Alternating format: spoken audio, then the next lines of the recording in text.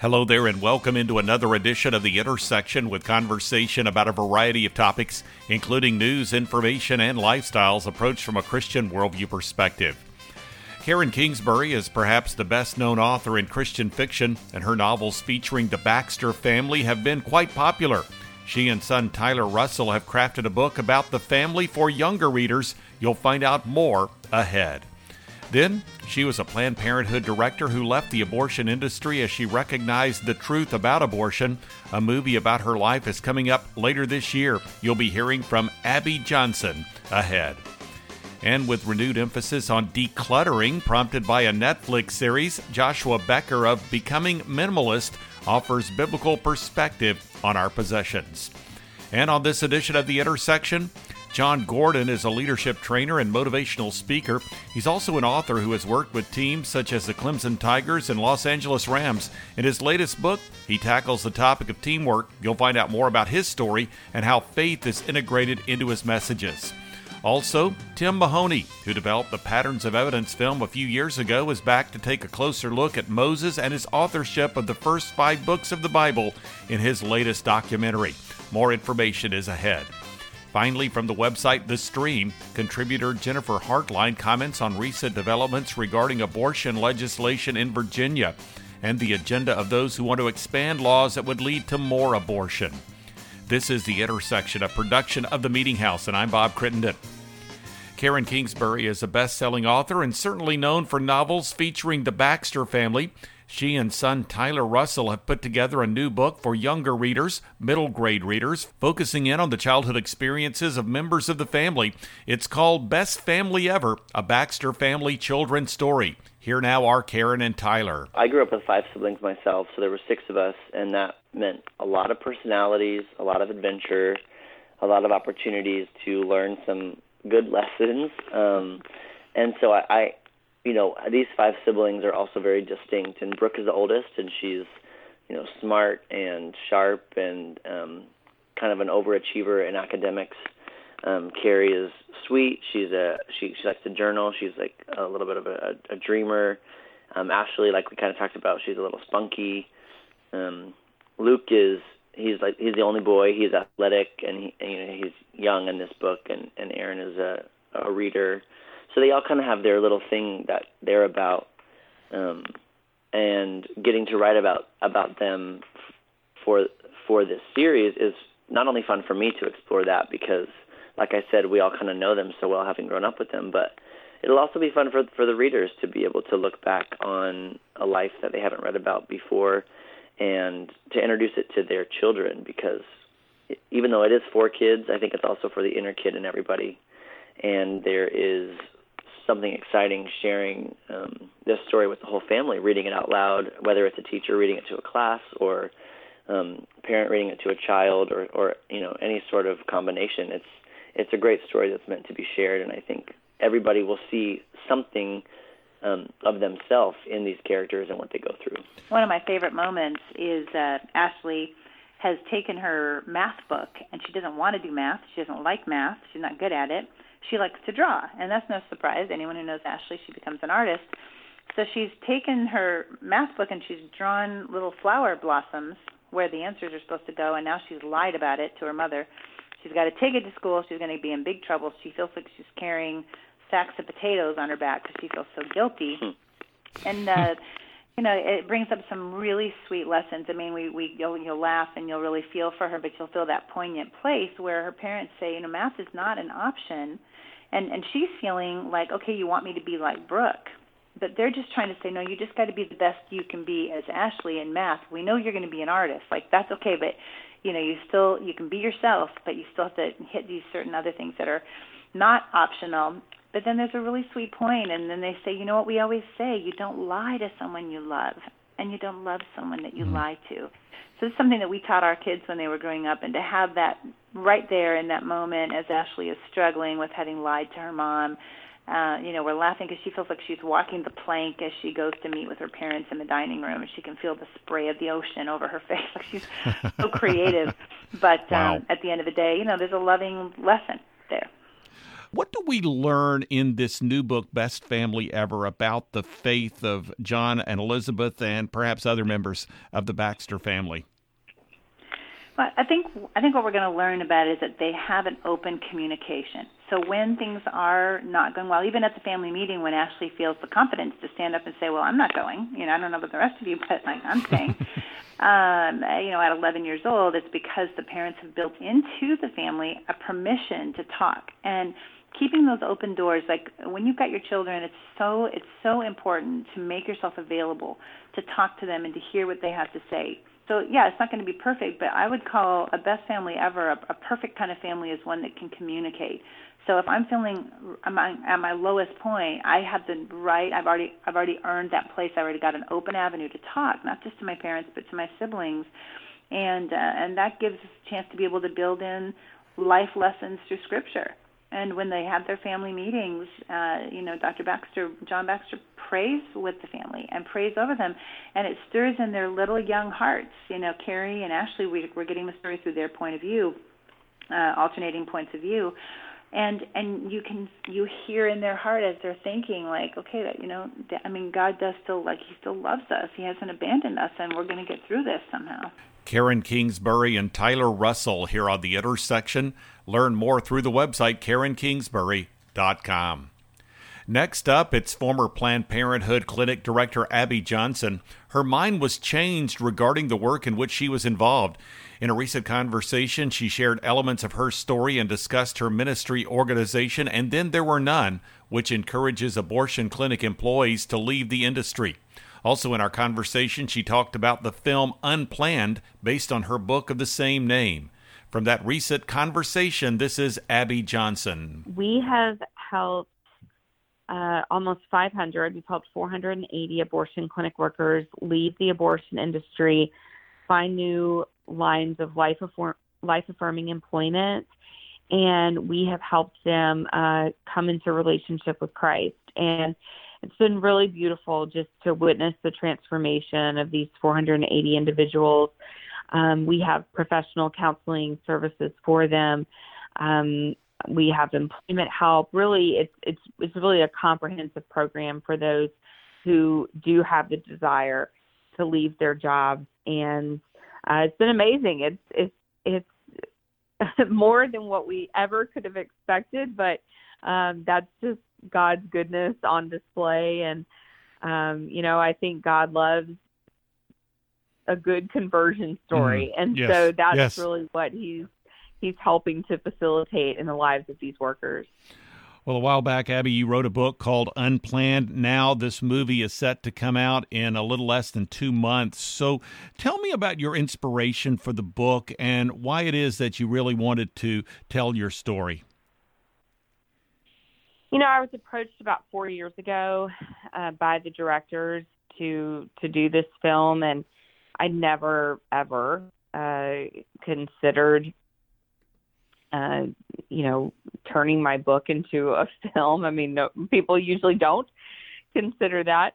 But we really started praying about it. My husband and I really started praying about it, my family, and we just felt like, this was a way to help bring about more of a societal conversion. This movie is raw. It is honest. It is truth. It shows exactly what happens to the baby during an abortion. It shows what happens to the mother. It shows the systemic manipulation of the abortion industry. And I think now in our country, we are really longing for truth. And we're wandering around looking for truth. And this film is going to show that. And I think especially with what we see taking place in some of these states, New York, Rhode Island, Vermont, New Mexico, and this legislation, I mean, God's timing is just so perfect because this is really going to expose what happens during an abortion. And I think it's going to be critical in helping to open the eyes of people who are maybe on the fence or maybe don't know a lot about this issue. Well, and your experience with Planned Parenthood, we hear a lot about the news about this, the nation's largest abortion provider. What is it that you want people really to know about Planned Parenthood? Well, people just need to know that their primary business is abortion. So it's their lowest cost, highest revenue generating item. They sell abortion. They have abortion quotas at all of their clinics, a certain number of abortions that they have to sell. I think for a long time, the thinking was, we want to keep abortion safe, legal, and rare. Those days are gone. Now it's really just about accessibility, so access to abortion, no matter the cost, no matter if the woman it has a perforated uterus during the abortion, no matter if she has an infection, no matter if she dies. At least she had access to abortion services. And we see just more liberal abortion law and messaging surrounding us in the media and in society. And so it's really important that we as believers and we as pro-lifers speak up and we stand for truth, probably now more than ever. Abby Johnson here on The Intersection. Find out more by going to the website abbyjohnson.org. Next, it's Joshua Becker. He is the founder of Becoming Minimalist. He shared from a biblical worldview perspective about possessions with content relative to the book The Minimalist Home, a room-by-room guide to a decluttered, refocused life. From a recent conversation, this is Joshua Becker. It was interesting to me as I began owning less, and I began finding that I had more money and more time and more energy and less stress and more focus in my life. As I found all these benefits coming to me, because like I mentioned, I grew up in church. Like I knew everything that Jesus said about money and possessions, but for some reason, it's always felt like this great test of my faith to get rid of things, or that Jesus wanted me to live this really boring, sacrificial life today to have treasures in heaven, until I started actually doing what he said and started actually getting rid of the things that I didn't need, even what John the Baptist talked about, getting rid of extra coats and getting rid of extra food. And as I began doing that and I began seeing my life improve and more opportunity to pursue him with my life and spend time with my family and make an impact and grow in my faith, suddenly it was like, I guess everything Jesus said was true. Like it made sense to me. It wasn't a sacrifice. It was an invitation to a better way of living. Well, and obviously it stands to reason that when your mind is not focused as much on your stuff, your possessions, it does give you the opportunity to focus more squarely on him and serving him. And I guess you could say conversely, an abundance of possessions can actually lead to a, lack of focus on our Savior. Yes, indeed. In fact, that was John the Baptist's instruction to the Israelites when they came to him and they said, okay, we get it. The Messiah is coming. The kingdom of heaven is coming. What do we have to do to get ready? Everything he told them to do had to deal with physical possessions. He said, get rid of your extra tunics and get rid of your extra food and be content with what you have and don't extort people falsely. It's very interesting that was his instruction for them. And I've come to discover that it, number one, because it frees us up to pursue Christ. But the second thing that it does is it really forces some introspection. As we begin getting rid of things, we wrestle with questions of, why did I buy more than I need? Why is this hard for me to get rid of? Why do I have all this stuff? And I think that we learn things about ourselves and we grow spiritually in ways that I don't think I ever would have grown before if I hadn't gone through this process of getting rid of the things that I didn't need, in addition to freeing myself up to follow him more closely. Well, no doubt, Joshua, you have this philosophy driven by your biblical worldview to really go minimalist, if you can say it like that. And I would dare say that before someone can start taking those steps, he or she has to be convinced that this is the way to go. So what would you say would be one thing that would motivate someone to actually begin to take these steps? Yeah, I agree that it entirely begins there. Oftentimes when I speak on minimalism, one of the first things I'll have the people do is I'll say, turn to your neighbor and make a list. If you were to own less stuff, if you were to own fewer things, how would your life improve?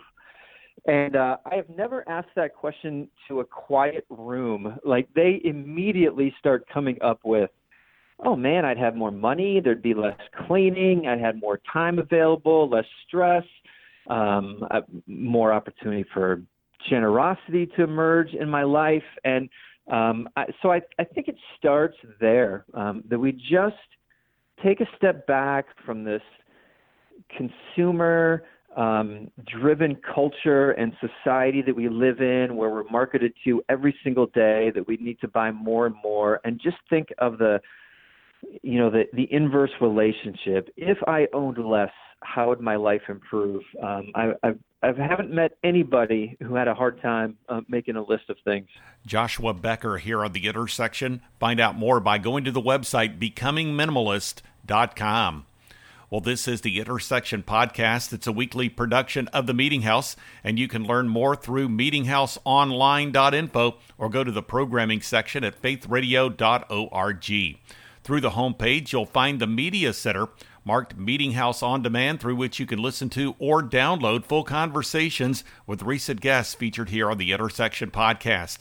Also, through that Media Center, you can listen to or download the current episode as well as previous episodes of the Intersection Podcast. And when you go to the Meeting House homepage, you can subscribe to the Intersection and have it delivered to your podcast receiving software, including iTunes, on a weekly basis. And at meetinghouseonline.info, you can find links to two blogs. One is The Three, with 3 stories of relevance to the Christian community. The other is The Front Room, with devotional thoughts and commentary from the Meeting House program. You can also follow me on Twitter and access the Meeting House Facebook page. Plus, there is a link to video content. The Intersection Podcast is also available through the Faith Radio app. Learn how to download it for your smartphone or tablet by visiting faithradio.org.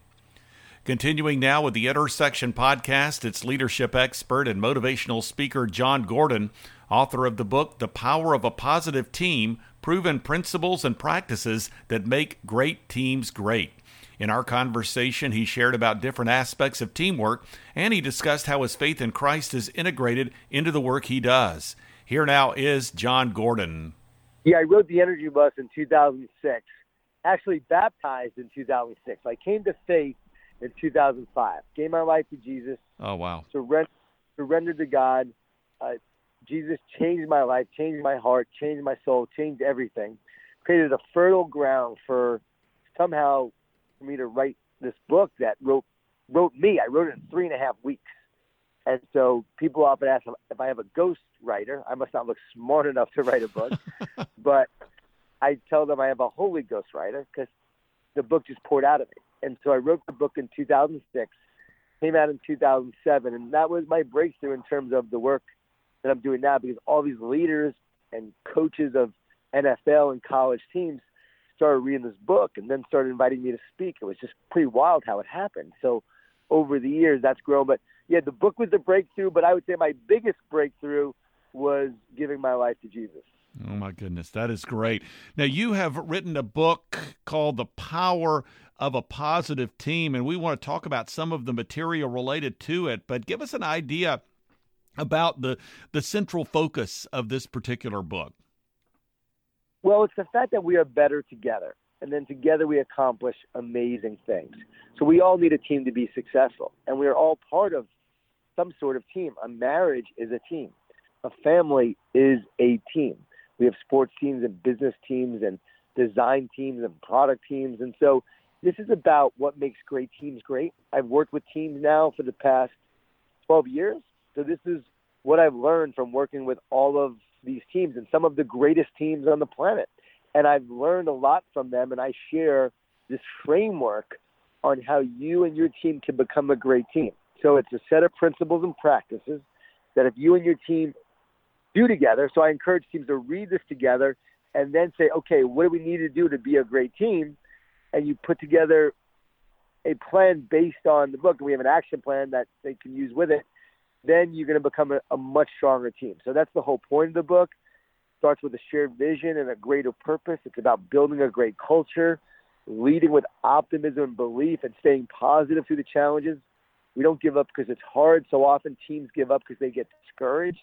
We have to make sure we prevent the division that sabotages the team. So we have to really deal with the negativity that exists and overcome that negativity as a team. And then it's about communicating and connecting and committing and caring to develop great relationships that are the foundation upon which winning teams are built. And then it's about having the difficult conversations, because teams are always striving to get better. So, hey, how can we get better? And let's have these conversations about why we're not being great.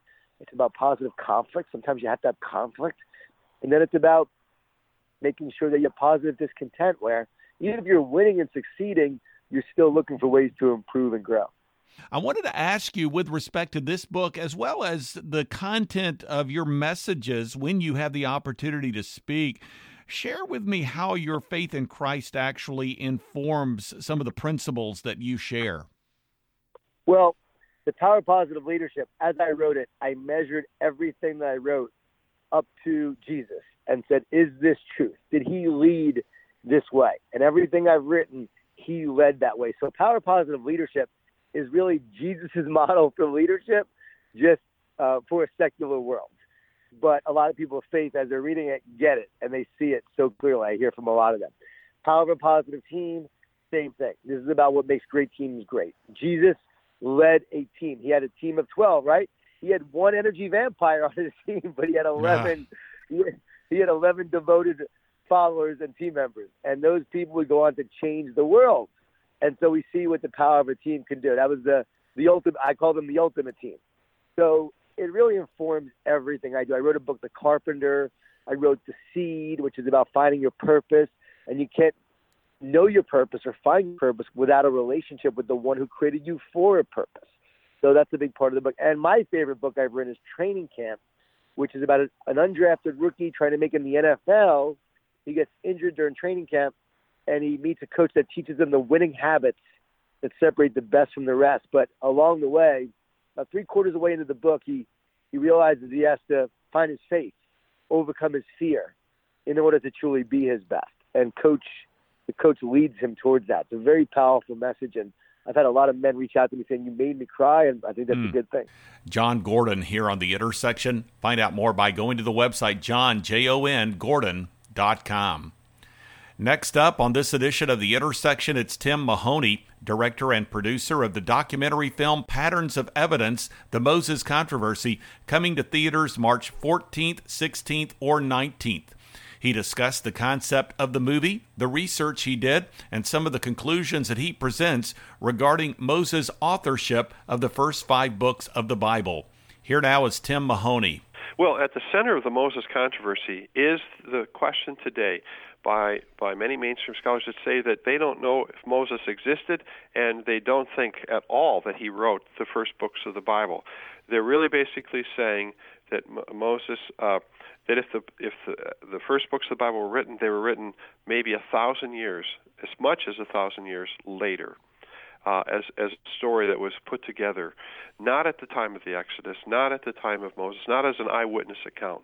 But this is exactly the opposite of what the Bible says.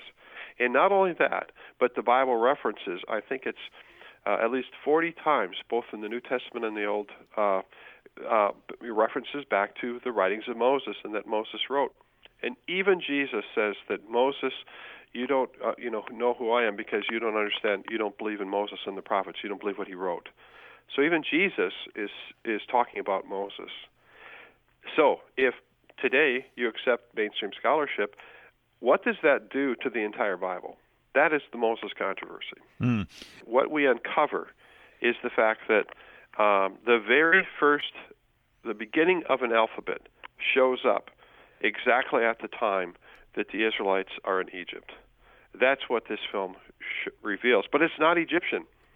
Somebody took Egyptian hieroglyphics and modified them into a new form of writing, which was phonetic. And it's the basis of all alphabets today. he existed at a time that was much later than the events about which he was writing in the book of Genesis, for instance. So how do you deal with that in the film? Well, we allude to that. We talk about that. Obviously, the family comes down all the way. The information would probably have come from Noah, and it transcends through the family. We don't know what types of writing that they could have used or what they would have used, but they would have had an understanding.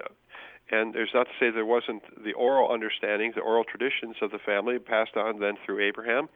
And all the way through the family. So they would have been gathering this information. So Moses would have known his family history and would have known the history of the world. And then there are things that says that God spoke to Moses and told him certain things. And so I believe it was a mixture of that. And in fact, in our interviews, we explain that Moses wasn't there during creation. He wasn't there during during the flood. But he received that information possibly through a combination of his family telling him what those stories were and what that information was, as well as the time that he spent with God. As you set out to really gather this evidence, what are some of the steps that you took?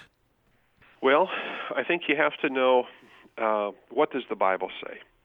And we could see that the Bible declares that Moses was told to write down this information in the book.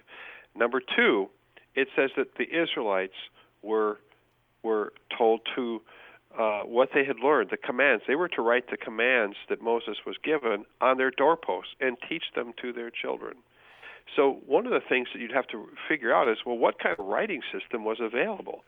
And at that time, there was, two forms that people know of. One was hieroglyphics, and the other was cuneiform. They were from two different parts of the world,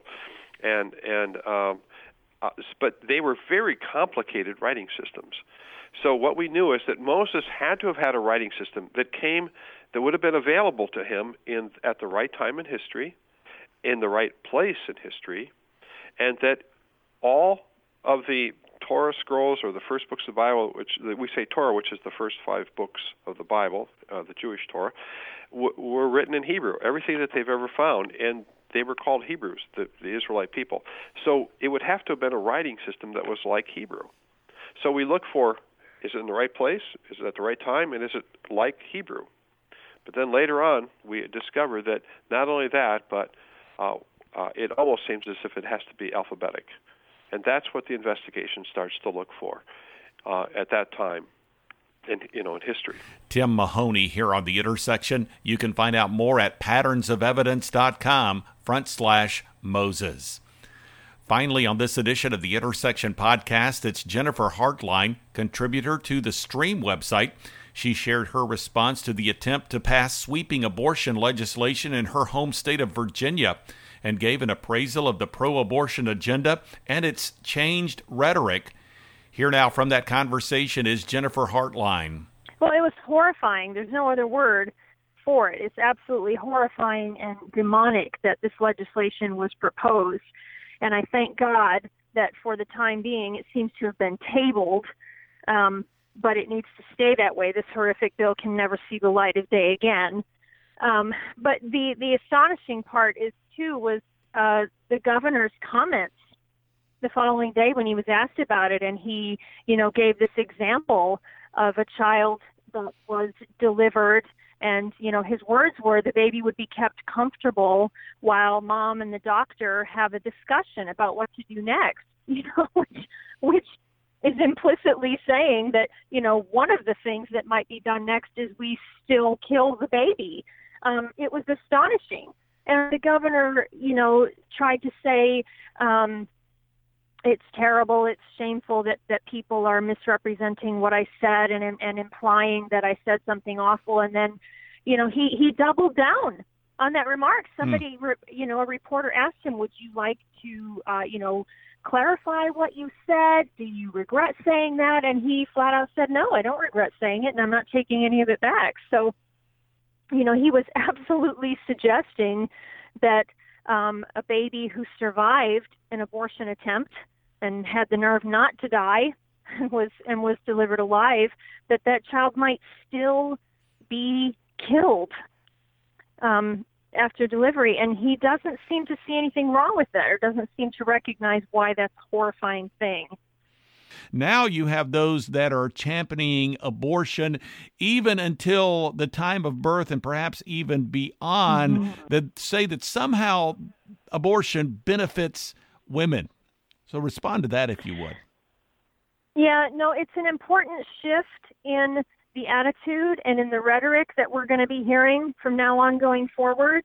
We're going to be hearing, no longer will they speak of abortion as a necessary evil, as some unfortunate thing that, gee, we all would, really rather not happen, but sometimes it's necessary. They will no longer speak of it in those terms. From now on, it is being talked about as a positive good. Abortion is being presented as a positive moral good in society, as a necessary part of the fabric of a free society. That is a really important shift that we're going to see in the rhetoric going forward and in the push toward legislation. It's no longer, gee, we wish this didn't have to happen. It's one of those unfortunate but necessary evils. No.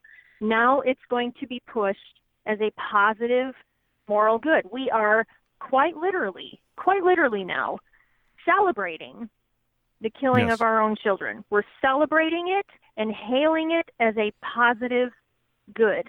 There's no other word for that except demonic.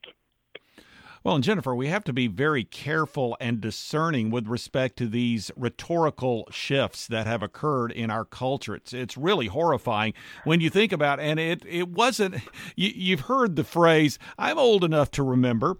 Well, I'm old enough to remember when you had politicians that said they wanted to make abortion safe, legal, and rare. I'm old enough to remember. Not anymore. Yeah, and you have politicians that would say, well, I'm personally opposed to abortion, but I believe that this is something that should be determined by the collaboration between a doctor and a woman, and sometimes they would add, and their pastor. And, and again, I think a lot of this rhetoric was trying, they realized that this is something that the general public found to be then and continues to find to be morally abhorrent, but nevertheless, now you don't see that nuance. It's basically we are pro-abortion, and now they're trying to find the rhetoric to make the general culture accept it. That's exactly right.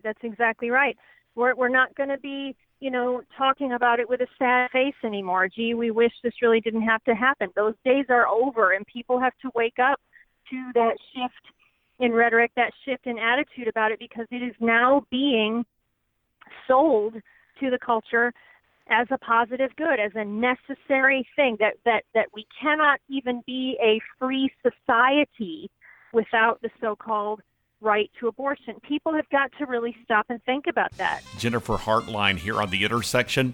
The website for The Stream is thestream.org. Well, we're nearing the end of this week's edition of The Intersection Podcast, a weekly production of The Meeting House. Again, that website address is meetinghouseonline.info, or you can go to the programming section at faithradio.org. You'll find a link to the Media Center. You can also subscribe to The Intersection and have it delivered to your podcast receiving software, including iTunes, on a weekly basis. 2 blogs are accessible. One is The Three, with 3 stories of relevance to the Christian community. The other is The Front Room, with devotional thoughts and commentary from the Meeting House. And you can follow me on Twitter and access the Meeting House Facebook page. Plus, there's a link to video content. The Intersection Podcast is also available through the Faith Radio app. Find out more about downloading it for your smartphone or tablet through the website faithradio.org. Thanks for joining me for this edition of the Intersection Podcast. I'm Bob Crittenden.